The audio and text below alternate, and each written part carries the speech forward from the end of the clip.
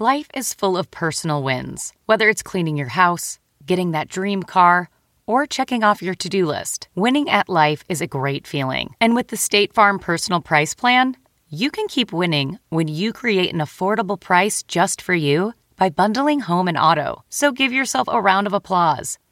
Talk to a State Farm agent today to learn how you can bundle and save with the Personal Price Plan. Like a good neighbor, State Farm is there. Prices are based on rating plans that vary by state. Coverage options are selected by the customer. Availability, amount of discounts and savings, and eligibility vary by state. Wow. Nice. Yeah. What you're hearing are the sounds of people everywhere putting on Bombas socks, underwear, and T-shirts made from absurdly soft materials that feel like plush clouds. Yeah, that plush. And the best part? For every item you purchase, Bombas donates another to someone facing homelessness. Bombas. Big comfort for everyone. Go to bombas.com/Wondery and use code Wondery for 20% off your first purchase. That's bombas.com/Wondery. Code Wondery. Welcome. It is the Nerdist Podcast number 632. Starting off year 5, Katie. Matt Myra's walking in. Do you have anything to plug? We'll be in San Francisco. Oh, right. And then on the weekend, if you happen to be running around in Vegas, I'll be running around in Vegas as well. Not performing, unless you count the roulette table. You're just plugging your appearance. Plugging my vacation. Your my future brother-in-law's what do you call future brother-in-law? Oh, maybe. What? Eventually. Look at this guy over here. Anyway, yeah. I mean, that's adorable. Michael's 35, and I You mean your future brother-in-law, let's go to Vegas, and I planned the trip, and then Chris scheduled a show on the Friday I was supposed to be leaving. Sketchfest gave us a date, and that was the date, and so we gotta be there. But yeah, other than that, nothing to plug. Listen to Phoebe, listen to James Bonding, watch at midnight, regularly scheduled time. I know I'm doing a bunch of shows at Sketchfest. I'm doing the tribute to Weird Al. I'm doing the Nerdist Podcast. I'm doing 2 other shows that I can't say. But you're doing a bunch. Yeah. So I'll be there all weekend, February 7th and 8th, and then continuing on the Fun Comfortable Tour, funcomfortabletour.com. There's some dates in February, March, April, May, June. Oh, hey, May 1st, come see Fun Comfortable. Oh yeah, you're going to be opening for me in Boston. There you go. At the Wilbur. Yep. We're gonna go over. We're gonna get over. We got to get there on a cheat day so you can get over to Anna's Taqueria. They finally started following me on Twitter. Anna's Boston. I know. That was a big milestone. Really happy about that, guys. They're opening another one over by Mount Ida College. If anyone's local, they'll enjoy it. Anna's Taqueria in Boston. Yeah, it's greatest burritos I've ever had. Really? Anna's Taqueria. Taqueria. If I ever go there, I'll have it. Taqueria. Oh, Taqueria. They should use this for their radio jingles. Oh no! I'll just clip it and I'll send it to them. I didn't mean to do that. This episode is Paul Williams returning with Tracy Jackson, co-author of the book Gratitude and Trust: 6 Affirmations That Will Change Your Life. Paul was on the podcast a few years ago. Turned out to be an amazing. It was, I think, one of our more holy shit kind of podcasts because Paul is just a ball of light. I love that guy. I was a fan of his my entire life, and then the first episode we were floored by him, and then so we came back on last year, floored again. We played a song, and he's so much about positivity and being grateful for what you have in life, and people always feel good when he's on. So he just wrote this book with Tracy Jackson, and so he came back on again, and he was fantastic again here. And Blaine Capatch got to meet him today on the lot. And I saw his tweet about it. Blaine was so blown away. So excited. It was adorable. So we're going to get to the Nerds Podcast. Hang on, let me just real quickly quote Blaine. He said, "It was like meeting the Love Boat."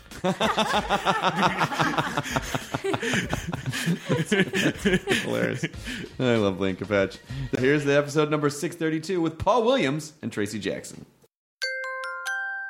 Now entering Nerdist.com.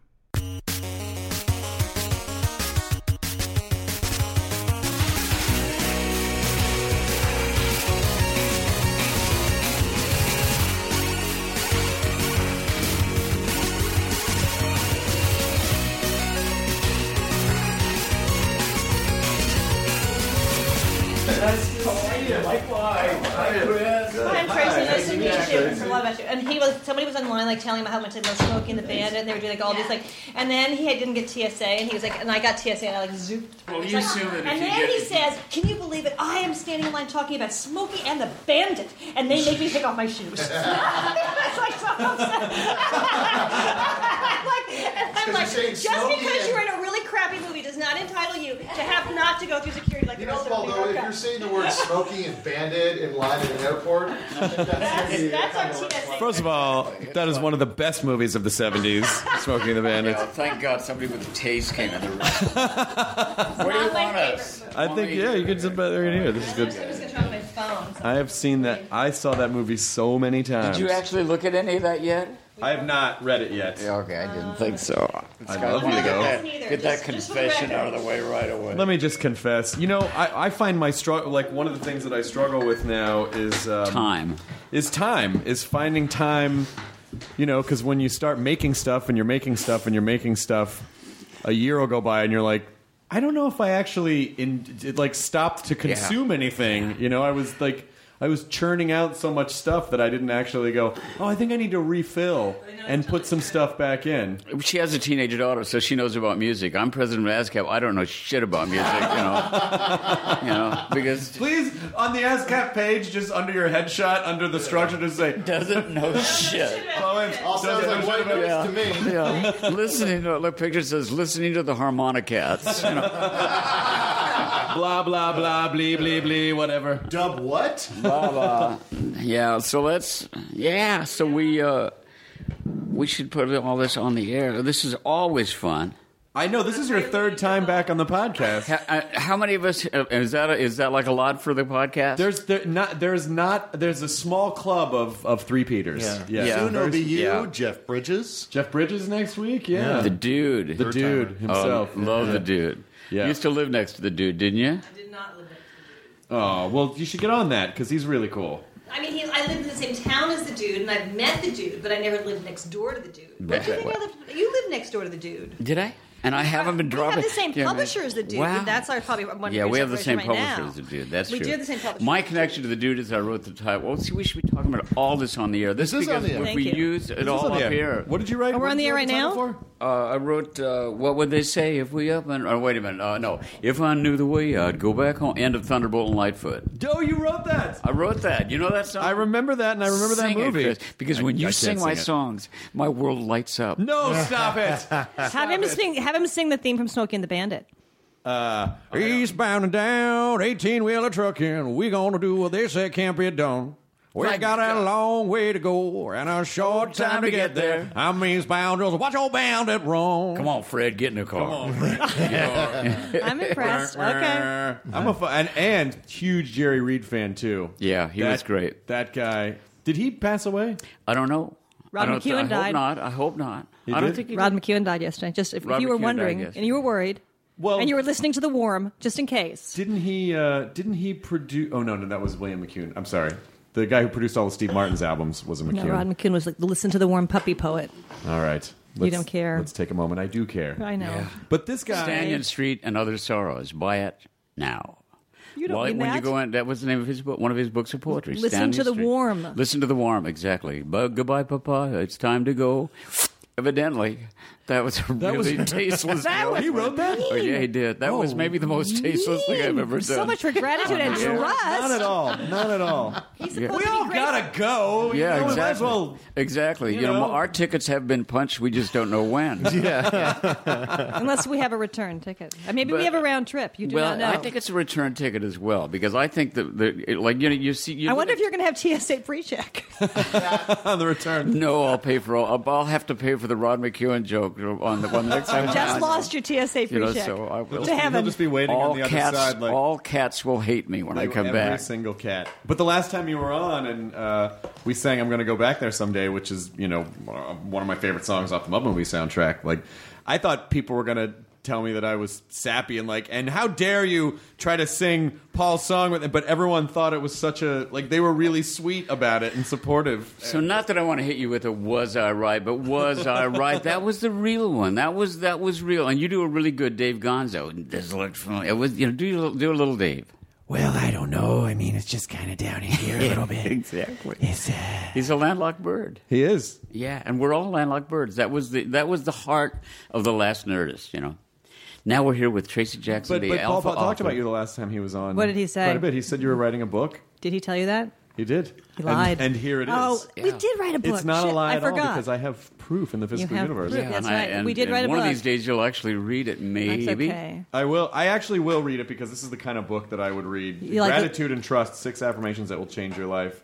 Because I find that when I get focused too much on putting out fires and not enough on stopping to appreciate things and being thankful for the present, which is the mantra of the podcast. We say, enjoy a burrito, enjoy the present. Stay here. And I forget it constantly.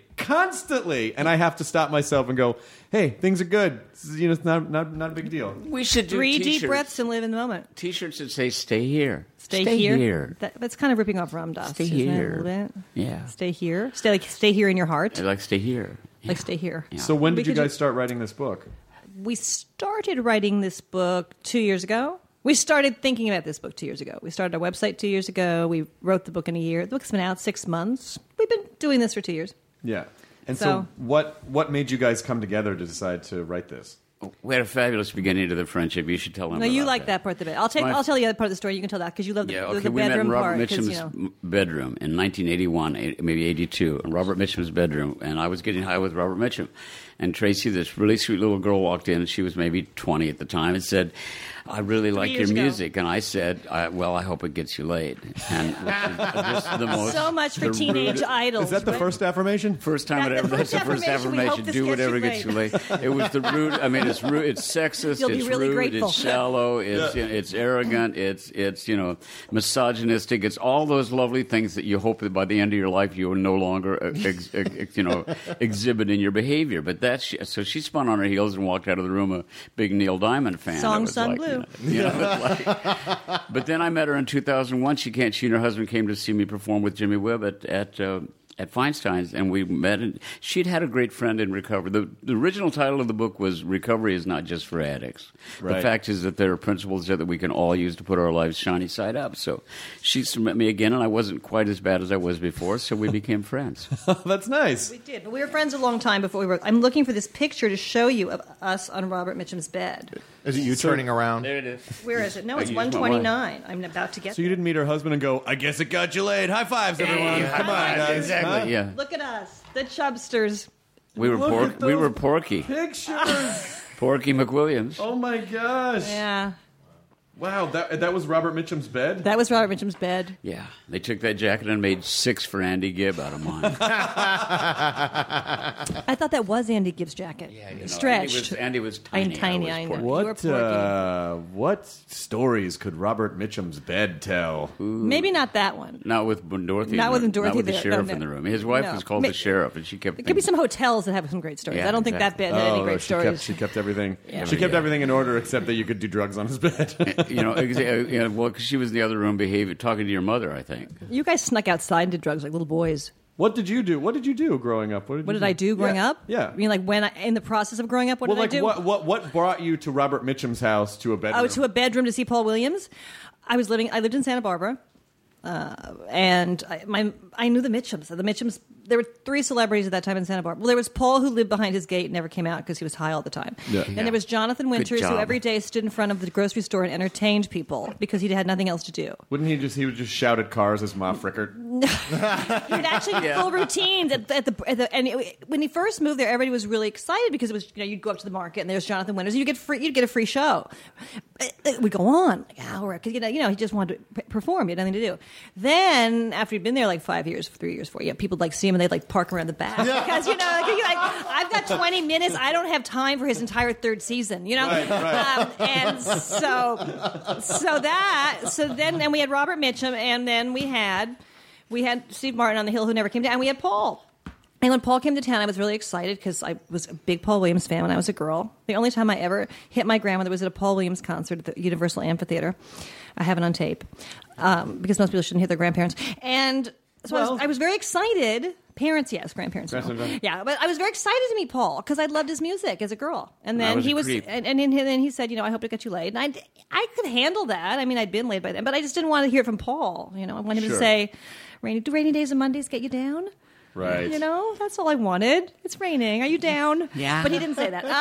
So anyway, but now we're. Well, I was going to get to that. I was starting with going down, and then we were going to back our way in. Now, if he had said it in like a cute song, like "I hope it gets you laid," we're here on Robert Mitchum's bed. I would have liked it had he written a song. And then about 15 years later, I was writing TV and had a deal at Sony, and they said, what do you want to write? And I said, let's do a TV show for Paul Williams. And they said, as long as you back up the cocaine truck.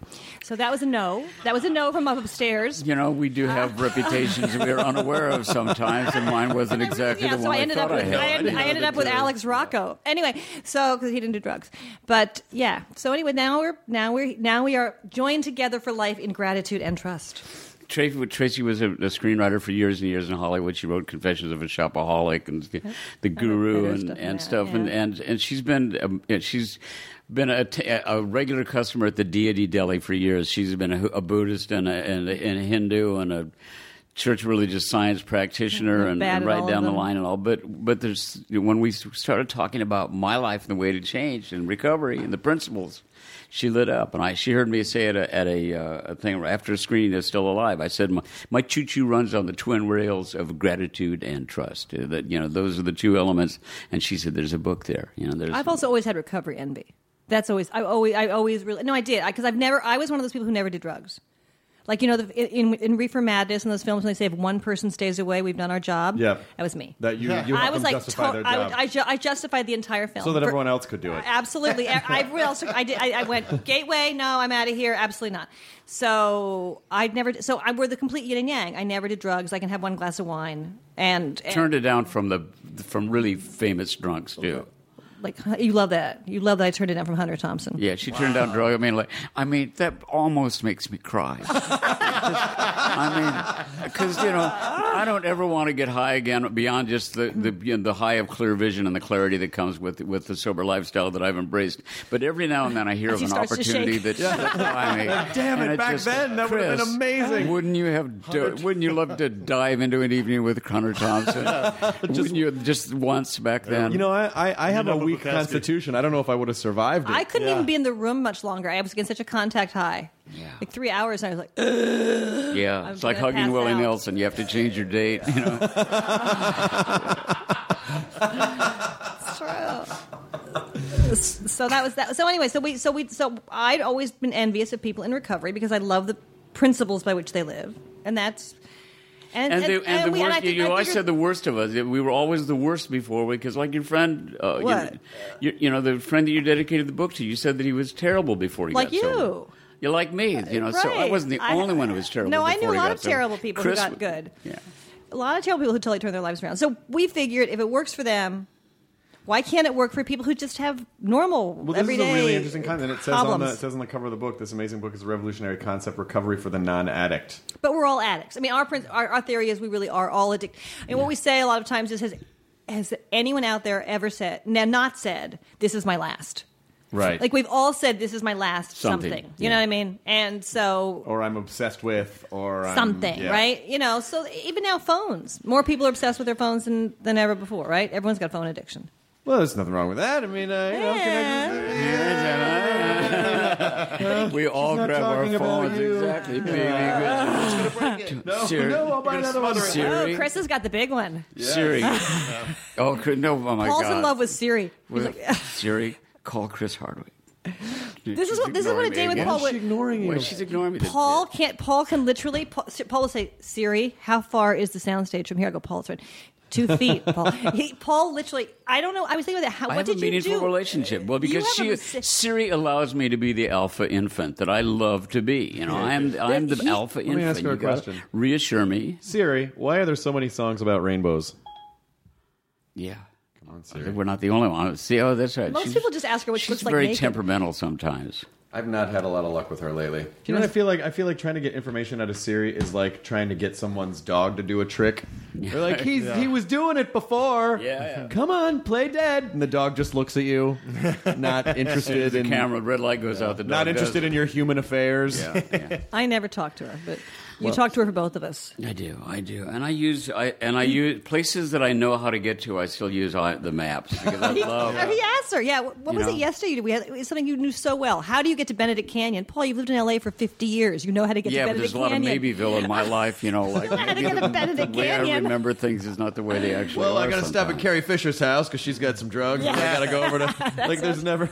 It's like so. The affirmation, the drug version of Star Maps. That's right. If you look at this puppy, you're going to recognize something in the affirmations that I think has a general kind of a comforting feeling for all of us who have followed a certain path. The first one is something needs to change, and it's probably me. Siri, I want you to say that and treat me differently from now on. Something needs to change, really weird, and it's probably me.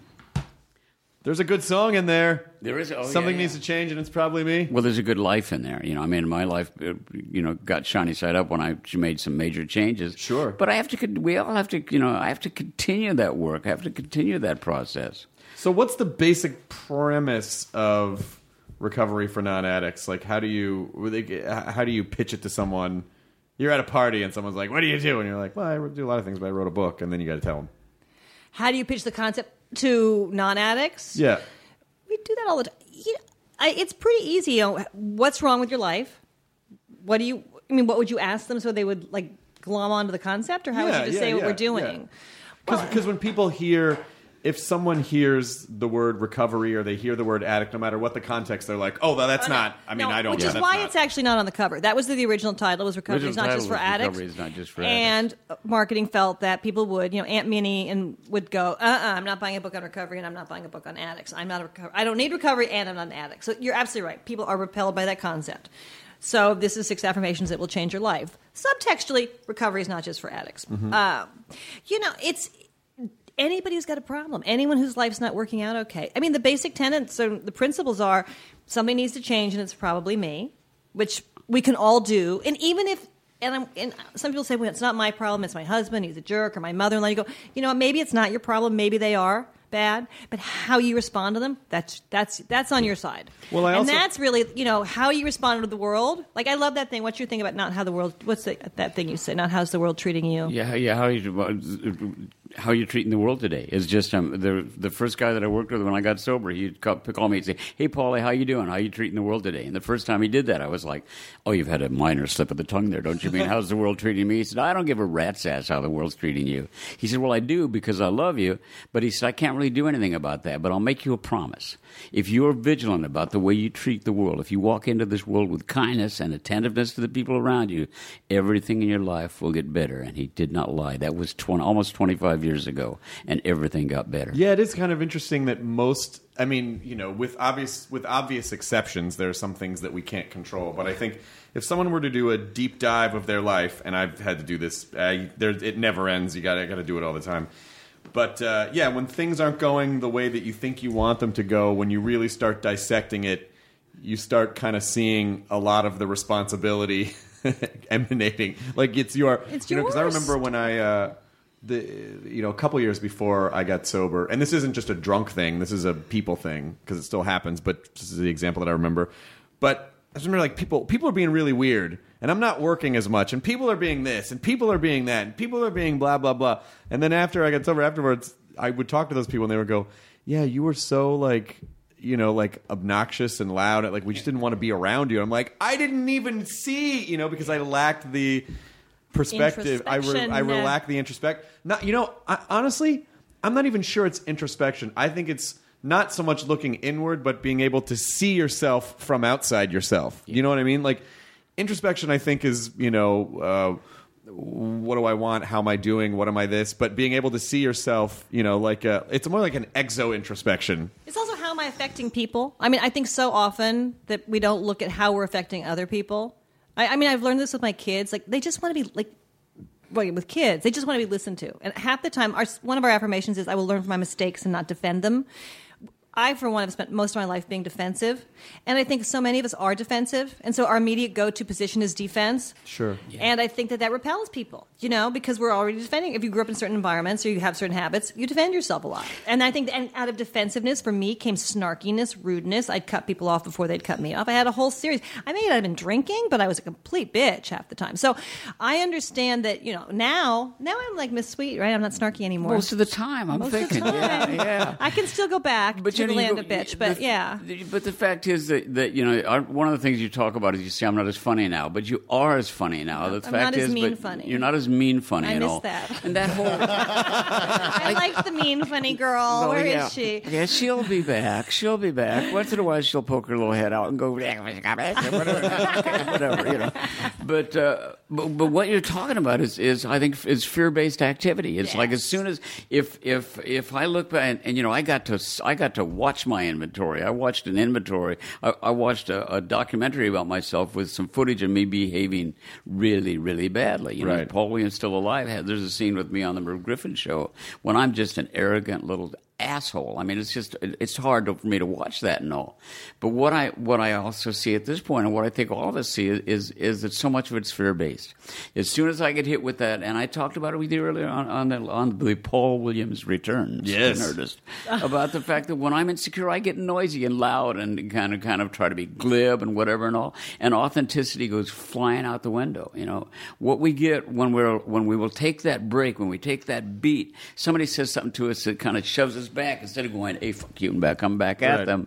But take that beat and kind of get up above the whole thing and go, what's going on with them as well? Something better comes out of us, Well, I think it's hard, sometimes we lack the perspective to see how we're coming off, and we, because the way that we communicate is a learned set of skills. And people seem very surprised, or, you can be very surprised if you say something to someone and they go, hey, that was really sharp or mean. And you're like, what are you talking about? All I was saying was, do this or this or this. Because you don't realize, you just sort of have a set of defaults. And so you can go, rawr, even though what you mean is almost pointless. It's how are you communicating that? So it's like, can you find better ways to communicate? If people could just gain the awareness of how they communicate to begin with and try to figure out more, just better ways to communicate what they mean as to, adding the kind of defensive, crusty outer shell. It's a trend. And one of the things I always loved about recovery is taking a daily inventory, looking at your life. And we have one of our affirmations is, I just forgot the effort. I just had a senior moment. Life on a daily still basis, Alice, still Tracy. Yeah. Say it. What's that? Examine my life on I will make right the wrongs I've done wherever possible, and after that I'll examine my life on a daily basis. Yeah. So which if you do that every day, and you sort of get in bed at night and go, okay, how did that go today? How was I in these situations, in those situations, and was I the person I wanted to be? I mean, I'm learning to stop myself in the moment and back up and say I'm sorry right then, as opposed to dragging it around. How many things do we drag around that we wished we hadn't said, wished we hadn't done, but we don't really go back and apologize to people? Or I call it being an emotional Sherpa. We carry all this stuff. I love that. You just have to say that again. Wow, an emotional Sherpa. Are we not emotional Sherpas? We should be. It's too brilliant to race by. It's too thank good. you very much. Maybe you could write a song about it. That was really nice today. You're very sweet. Thank you. That was very nice. If you do look at yourself every day and you do look at how other people might be looking at you every day, I think that does make a huge difference. So I can, even now if I get really pissed off, let's say with the people at JetBlue because they're not answering the phone and then they finally answer the phone 4 hours later, I don't snap and bite their head off. I go, I know you don't run the company. I know it's not your fault. I've been waiting. I'm nicer about being schoolmarmish, I would say, and telling people how to live their lives. But I think that looking at yourself every day helps. I do, and I think when the people I know in recovery look at themselves on a constant basis, they look at their behavior on a constant basis. They're constantly reassessing how they're going forward, and most people don't do that. Most people just go on autopilot and they go, and then they make all sorts of chaos in their wake, and then they go back and they go, I did that. Why is he, like you said? Why is he pissed off? Why is she pissed off? Why aren't I getting hired anymore? Why? But a lot of people don't even ask the questions. Like they just go, which I think is a good first step, is to start asking, why did this happen? Is there something I did? And, because if you ask yourself that question, you'll probably go, oh, it's because of, X or Y, as opposed to that guy was a shithead. That person this thing, that, just like constantly I know that pointing voice. fingers. Wait a minute. Pass the buck of your life, and it's just it doesn't work. It doesn't work. And I think once you do it, then people really do want to be around you. Thank you for the I think that generous partner. I think that one of the things that is really important in what we've written is the word probably in the first affirmation. Something needs to change, and it's probably me. That probably is willingness. That probably is that little bit of wiggle room that what you're just talking about, like where you actually stop and take a look and you go, wait a minute, let's examine this behavior. Maybe I shouldn't have been screaming, get that walker out of the way, I'm going to a meeting. Maybe I need to be a little different person. Probably is a huge part of that little affirmation that I think allows the willingness to learn about who you are in the moment. Well, never yell at anybody on a walker would be the second part of that. Don't punch your grandmother. That's right. What's Get ironic? that walker out of my way, aren't you? Going to church, Until it's your goddammit. walker, William. I want to be late. What's ironic is that people want so many things in their lives, and they get frustrated when they don't have those things. But most people don't stop and say, "Hey, if I focused on making myself a better person, I might, as a result, get the things that I want." That's not why you should do it. You should want to be a better person because you'll feel more aligned and happy, and people around you will be happier. But you will get a lot of those things that you want if you work on making yourself a better person every day. And by the way, again, I'm not saying I'm great at it. Yeah. I'm just saying. Well, I'm just saying something. The natural approach is, Lord, lead me where you need me. Let me be a loving, sweet person in an Alpha R8, in an Audi R8. It's just, you start outlining. Let me be happy flying private. Let me be the Polly Llama, but always the front of the airplane, and please, if possible, a G5 in my future. Please, because they're real but sweet. Also, if you're grateful for what you have, and I do think this is true, if you are grateful for what you have and you do show gratitude, and I found this because I want less. Gratitude. I want less the more I give, and I do, and that I think is really, I think that works. I just, for some reason, the more you give, the less you want. Well, I don't think that's crazy though. That makes a lot of sense because ultimately people want more things as a tool. Like they think it's going to be a tool that's going to fill some hole that they have. Empty, but if you're giving something and people are getting something from that, then you will feel satisfied by that. I think it's a difference between. It's the difference between eating a healthy meal and then gorging on fast food. Like the fast food is temporary and it'll fill you up. You'll feel bad afterwards. Yeah, I still want a new phone and stuff, but it's Bridge mix. Life is about bridge mix. You want bridge mix? You want more bridge mix in your life? Bridge mix in my life. You want more bridge mix? Exactly. I want to build bridges to great relationships, and I want to eat bridge mix. A little of this, a little of that. What is bridge mix? Bridge you've mix never is had bridge one of mix? the best. Does it have Czech cereal in it and pretzels? No. Bridge Yes, it does. mix is just a great. It's the oldest name in chocolate in this country, which is what C's. C's chocolate. Talk to me. Where does the oldest name? See, it's Paulie. What are you talking about? My mind is falling apart. Chris, I think he had a C's, stroke. yeah. I think he's stroking. Call 911. No, it's Someone, C's 911. chocolate. Call 119. It's Bridge Mix. It's call 119 exactly. It's Bridge Mix by C's, and it's the best chocolate. Paulie, Bridge Mix is that stuff that has like cereal. No. That's not Bridge What's Mix. Bridge Mix? Oh, that's Chex yeah, Mix? Exactly. I will learn from my mistakes. I'm glad and you guys not didn't write a defend book them. about bridge mix. I will learn from my It's mistakes Chex and Mix. not defend them. It's true because you can't have it. You can't Just have in it case without the this slips Chex. by, I want to make sure that we did clarify this. In this case, Paulie, who everybody was making fun of, was actually right. Okay, we just want no one to send an emails. Paul did not have a stroke. Once in a while. And I was making a plug for Chex cereal. I just wanted to get in a product endorsement. Chex Mix is They like paid me before I got here. This is what an amazing way to make. Incidentally, we bring you greetings That was from, worth the $10,000, huh? from Norm Pattis, who. Norm Pattis of Podcast One, because yesterday we had a. Can we make an announcement? We are about to undertake this. We're about to step into this nasty world that you rule now. It's the podcasting thing. From what I can tell by your dynamic, will basically just be no different than your lives. Just you'll be recording it. Like that's it. That's it. And we'll have What a guests. good. Well, how fun is that? We're That's so amazing. excited. Okay, is it going to be Gratitude and Trust? Is that going to be the name of the podcast? It is. It's Gratitude Gratitude and and Trust, Trust, but it's going to be, funny ways to fix your life. You'll come on? Of course I will. Oh, great. We're so happy. Of course. Are you kidding? Of course I Our will. ratings just went up. We do. Now we just, we're going to get, we got so many more downloads and we're not even up yet. I don't think you have ratings at When is that coming out? When is that coming Well, out? we just, like in a couple months. Good. Yeah. So we're really excited about that. Well, because we love doing this. I mean, I would rather do this all day than do something else. Yeah. And you don't really want to write because you get I the have to great make thing them about this is I write. can be stupid and not rhyme. Yeah, It's and you don't have to fantastic. write. You don't have to look at me and say, Paul doesn't, Paul wants to have lunch usually at around 11 and we get to the office at 10. So this will She'd be write good. for 10 hours. I write for 3, and I'm kind of, and I start playing with my iPhone and go, And he goes, wow, Siri, I where's just got the nearest 2,000 more fish taco? Twitter followers while you were writing those pages. That's all. Are you working on any music stuff right now? I'm doing a musical version of Pan's Labyrinth. Are you serious? Gustavo Santaolalla, Guillermo del Toro, Jeremy Younger, and I. Gustavo and I are writing the songs. Guillermo's amazing movie as an adult. Has that been announced yet? Yeah. It's kind of snuck out there, a little bit. Yeah, That's a little amazing. bit. That's great. That's very cool. Holy crap. And I'm playing some dates. really Now, well. when does this going to air? When does this first time this one's out? Goes up Monday. March 6th, can I do that? March 6th.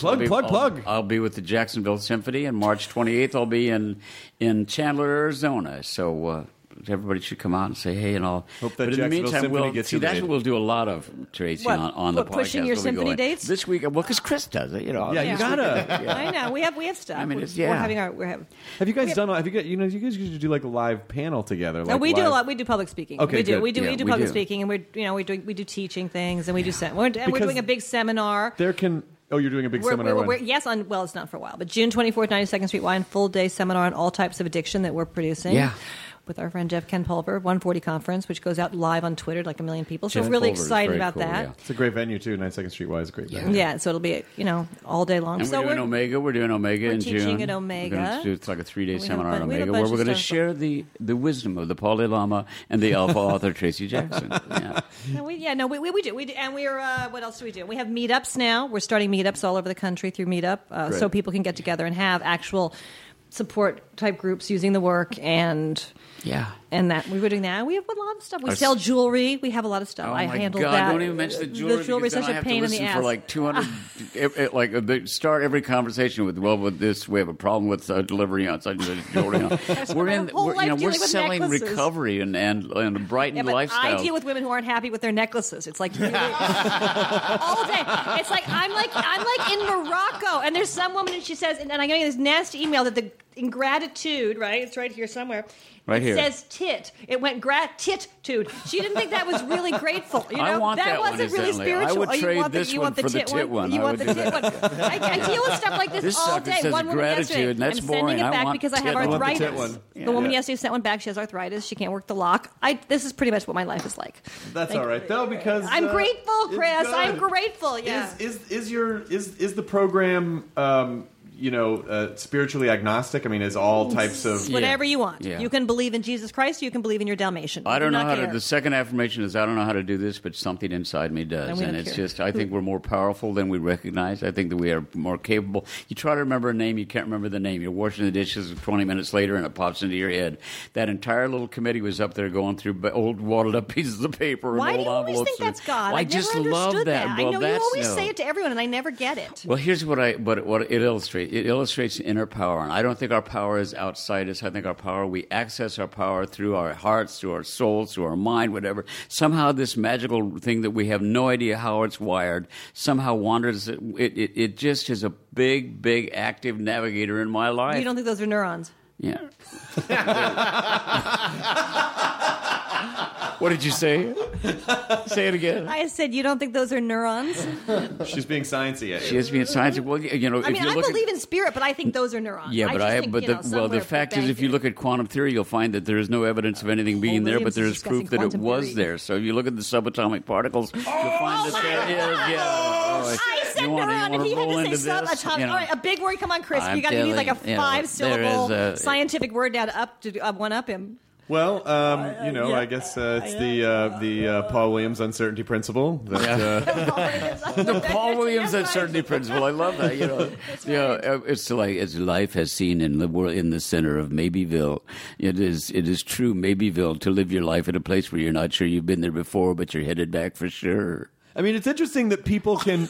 That makes no sense, what does did you it? just It doesn't say? matter. I don't know. Those were neurons. Say a bunch of shit like that and put it on a bumper sticker. Exactly. That's right. Figure out They what- love it. They'll love But it. I think, Isn't that what Yoda did? he is. Yeah. Yoda, but he just rearranged the Yeah, word order up exactly. a little Chris bit. Hardwick on Nerdist and possibly not right now. Maybe will be someday. We'll be together. You are.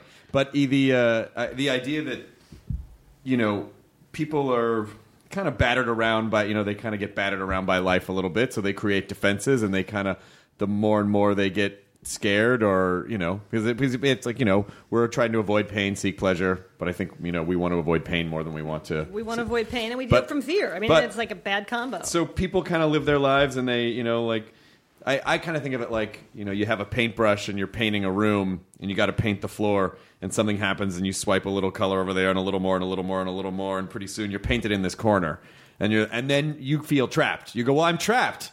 You're like, no, it's just you could just walk through it. There's still a whole house left. Right. Because in your mind you think, no, this is all there is, as opposed to there's a whole house that I could still go explore. All I got to do is just walk through the paint. Not going to be a great experience, but once I walk through it, then I'm free, So it's just basically whatever limitations people think they have were created by their fear and avoidance of pain. A lot of it's in their head. It's not that people don't have stuff, but a lot of it is in their head. And Paul's wife has a great phrase called two ifs and a maybe. That we all live in this kind of two if and a maybe. Like this is if this happens, maybe I will, right? And we a lot of us live in that place, and a lot of people live in that place, and that's where everything that happens to them starts. They process it from there. They don't really. Are you like? It's sort of like. Are you processing it from the real place it is? Are you processing it from the fear place it is? Right. And that's, I think, what we do a lot of. I think we do a lot of that. Yeah. And I think that's and I think the other thing that I find with people that we now a lot of people come to us with their problems and we listen. I think a lot of people think their problem is one thing. Like what's wrong with their life is one thing, and it's really something entirely different. I think people have a very hard time identifying the headwaters of whatever's going wrong in their life, and that's hopefully what we help people do. But that's a big deal. I've made her an honorary drunk. I mean, she's she really works with. I love being with drunks. We were at BFC at Betty Ford, and they just added us at Hazelland to their library, which we're thrilled about and all. But Tracy's all of a sudden working with. I mean, she's working with a guy who's sober 51 years, and they're. And she's working with him. I mean, it's like just makes enough to piss me off.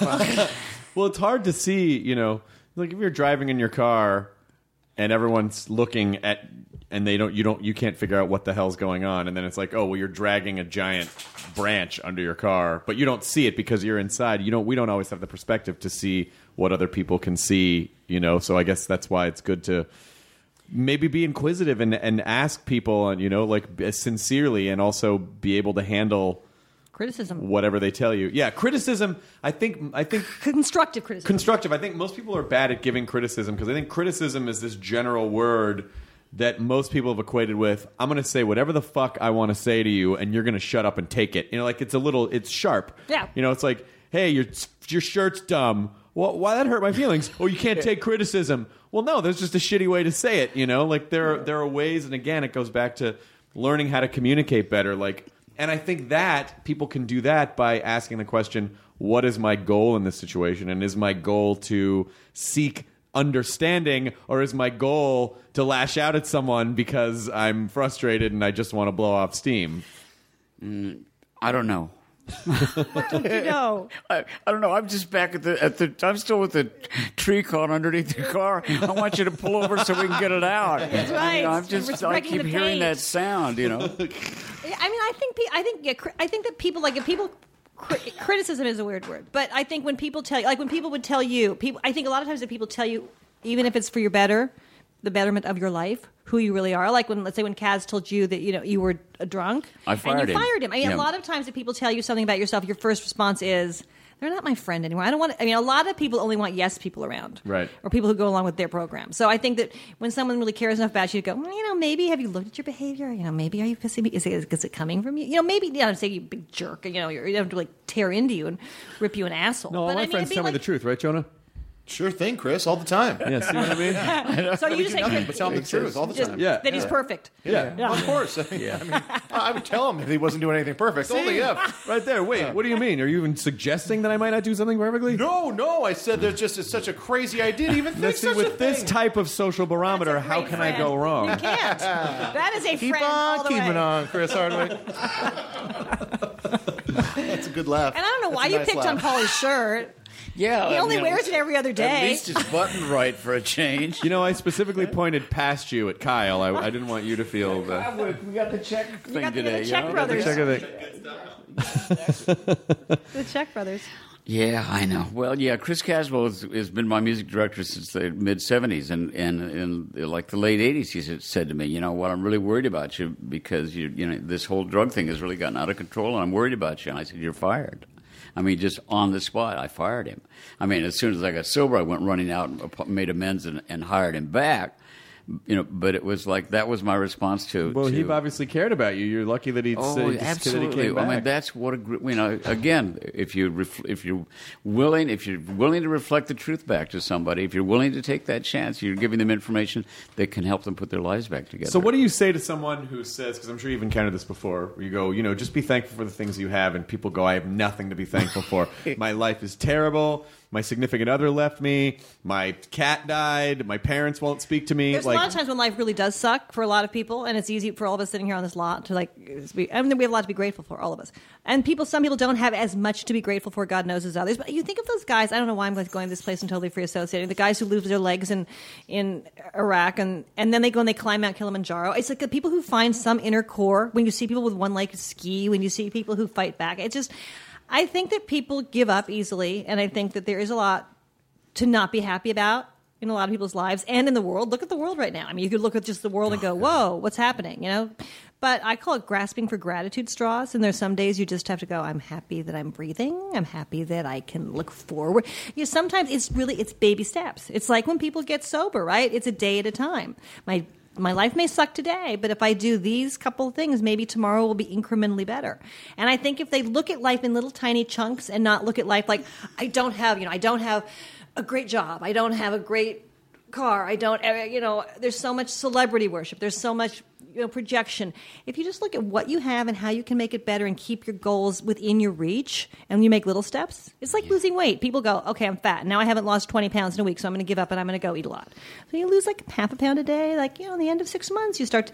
I think people bite off more than they can chew, really. And I think that then they get discouraged and then they can't move forward. Well, it's, because we're impatient. We want instant change. And I think, And change doesn't happen that way. No, but I also think that, because of the attention spans that we've developed, because of so much information that we have to process, it's like zero between internet, phone, TV, everything that we have to process all at once, work, kids, that people just want instant gratification because most of the things in our world will instantly gratify us, or we seek things that will instantly gratify us. So if we can't be gratified in an instant, it's like, well, this is ruined. No, it's not ruined. Just don't give up. People really give up. People hear no, and that's it. But the incremental thing is so important. If you could do one small thing every day, one small thing. If you're not doing anything now, if you could do one small thing once a week over time, it would amount to something. Just it's like cleaning your house. You don't have to clean the whole thing at once, right? If people are hoarders and really sloppy, but you clean one room, you clean one drawer, then tomorrow you clean another. It's all incremental. And I think that that's one thing in recovery that I love. And it was a day at a time, and then people are grateful every day for the day they had before, and they attack the next day. Yeah. And I think that's one of the messages that we try and put through in this book. That you're not going to fix your life in 5 minutes. Nobody is. You're not going to fix yourself. And every day you refix it. I screw up every day still. You screw up, probably every, 20, 30 minutes? What would you say? I think something else that adds to this is also, is to not let these emotions build up and build up and build up. But, you talk about the little steps and all, feeling things along the way. So many people, we medicate, and the slightest bit of sadness, the slightest bit of, a little bit of grief or whatever, certainly for me when I was majorly into cocaine, cocaine and alcohol, I was medicating those feelings all along the way. When you get the poison out of your life and you're living life on life's terms, there are gonna be moments in your life that are sad. But again, I go back to your emotional Sherpa phrase. I love that because it reminds me that if I'm faced with some sadness along the way, if I pause and feel it and go, you know what? Yeah, I got into a thing with my son the other day on the phone. I looked at it closely, and it was his fault, it was my fault, whatever, but it made me sad.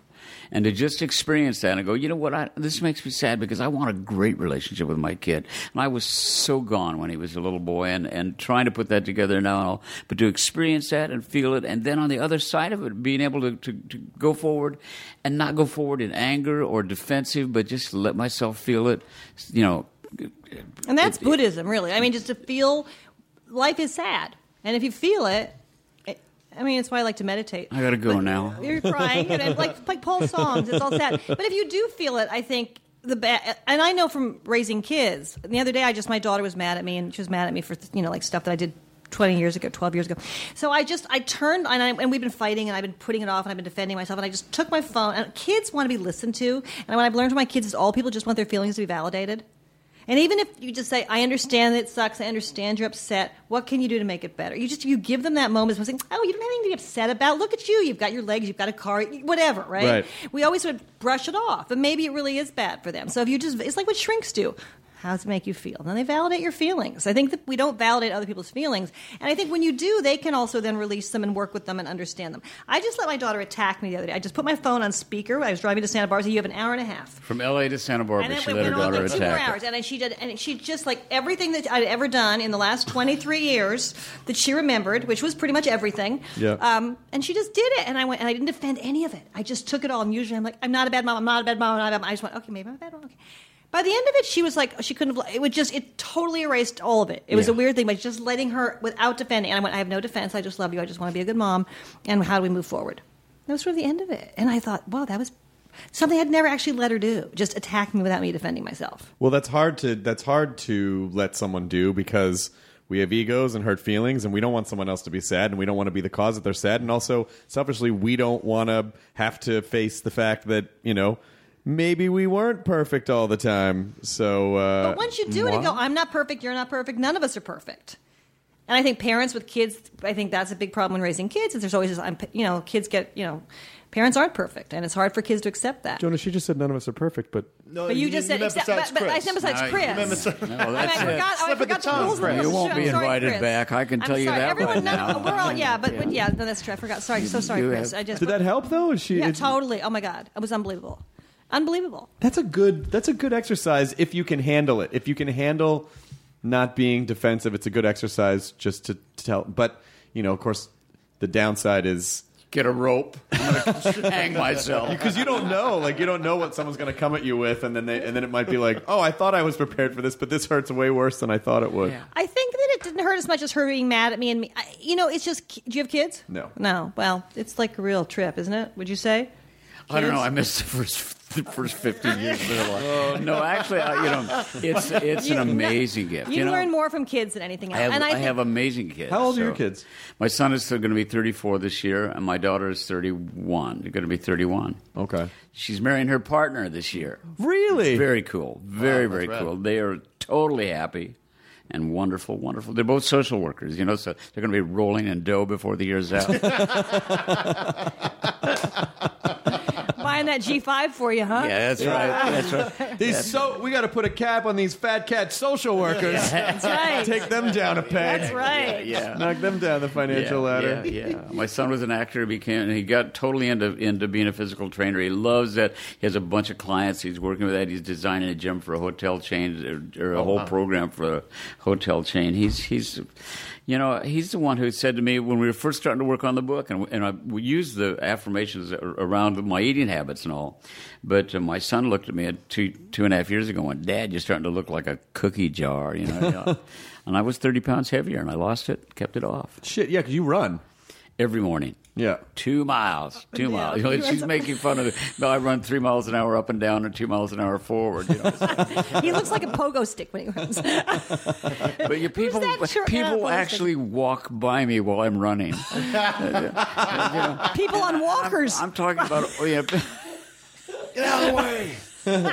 You're right. We'll Goddamn kids. Oh my Too God. slow. Yeah, damn them. So what? Just can you sort of lay out quickly, in broad strokes, what the 6 affirmations are, so that people will get an idea and then pick up the book? Paulie, you want to start? Yeah. First of all, something needs to change, and it's probably me. Yeah. I don't know how to do this, but something inside me does. I will learn from my mistakes and not defend them. Yes. I will examine my life on a daily. I'll make right the wrongs I've done. I will make right the wrongs I've done wherever possible. I will examine my life on a daily basis. And I will live my life in love and service, gratitude and trust. Nice. Oh, the last one ends with the premise. Oh, Yeah, that's right. and Exactly. that's it's like a the good little heart song. of You it. hit That's the the title. thing. It's like you hit the title at the end of the chorus. You know? just Exactly. I love- I brought a little something to the process. Just a little something to the brought process. a lot, Paulie Llama. well, I hope Paulie Llama. that and it is the website. Is it Gratitude and Trust? www.gratitudeandtrust.com. And your podcast. At I am Paul Williams. At I am Paul At Williams. Gratitude Trust. At Tracy Jackson 4. is our Twitter, and Tracy with an EY. Tracy with an EY, and soon our podcasts on Podcast One. So, Well, I think that's great because people, especially if you're having a tough time getting yourself out of yourself, it's that I love that line from the Yes song where they go, "Don't surround yourself with yourself." Yeah, I love that. That if people have a difficult time doing that, then having something like a podcast where people are just talking about gratitude and trust, like even that can distract someone enough to get them past the cloud of their own problems and egos. I think the chatter of thing your that's brain. unique about the book too, Chris, is the fact that we wrote the text, in one voice where we go through the whole story and all, but we tell our individual stories and we go into our own boxes and there's some pretty funny stuff in there. yeah, we totally out ourselves on everything. What I remember was pretty bizarre, so I wrote it down and likewise. Yeah, it's Tracy. not like I mean that's the other thing about the book. It's not like we're like the almighties that know everything. We talk about all our problems in there. We completely come clean about what's wrong with us, so people don't feel like We're not a lot of psychiatrists self-help and books are really priests, preachy, and it's like I know everything and you're an asshole. We don't say that. We're just like we're screwed up as anybody else. We're just working on it every day too, and sort of come along for the ride. I think that's a lot of what we do, and we help. We great help response, people and we got as you pointed out, we got a great. If you're a big Anne Lamott fan, we got the greatest quote from Anne Lamott about the book. Oprah loved us. It's so kind and all. So we have a lot to be grateful for. We do. Tracy Jackson and Paul Williams. We are. Well, Chris Hardwick. it's always good to see you. You have an open invitation. You just keep coming back on the podcast. I'm gonna go get my sleeping bag and I'll be back. Please. Well, and I also love that you mentioned the last time we were out, you talked about ASCAP and the work I do for ASCAP and music creators' rights. If you can't take advantage of your friends, what's the point of keeping them around? But you were very, very cool to all us at ASCAP. The fact that I could sing one of my favorite songs with you is like that was the highest form of payment I could have ever received for anything. It was why I was there that day. It was so that could happen because that was a real heart. That was a heart payment for me, and I think for you it was meaningful as well. Well, and I thought there was an interesting message too because a lot of frustration comes from trying to control outcomes, and the times where you just sort of go, whatever's going to happen is going to happen. Yeah. Not only is that less stressful because shit's going to happen anyway, no matter what you do, but it also frees you up to see the possibilities and constructive possibilities of what you could do with a situation, as opposed to pouting because, I wanted this and this. What if this other thing is way better? You didn't even consider that possibility because you don't know what do I always say? We both say it. Thank you very much. We say what? No is a gift. No is a gift. And we ask people, and we will do that on our podcast too. We'll do it on your podcast. It's like, what was a time in your life when there was something you really, really wanted, and there was a no, and something so much better came along? It was the podcast. That's why I started the podcast. We just talked about it. We just had our 5th anniversary podcast, and happy anniversary! Talked about it because I was up for a job that I didn't get, so I got really mad about it, and then started a podcast, and then this turned out to be infinitely so much better than anything. Yeah. And it happens in everyone's life all the time. So we always like to say, what's the no that you just thought was the person that you thought if they left you, and then if that relationship had worked out, you would have never had the relationship that really was better. There's so many no's that we don't see because we're so controlling. The word no really shows you the type of person that you are and the type of person you can become. Yeah, because if you hear no and you're like, all right, that's, I'm going to kill myself. We should just switch it around and say on. No is actually on. You're on to something else, you know? Whoa.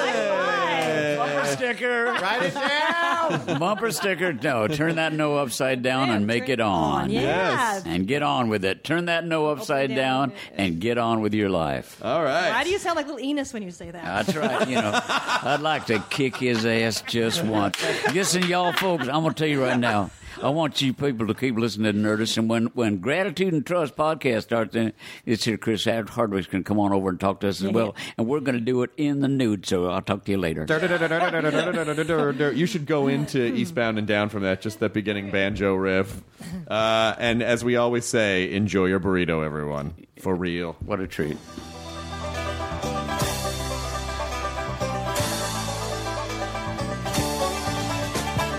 Eastbound and down, loaded up and trucking.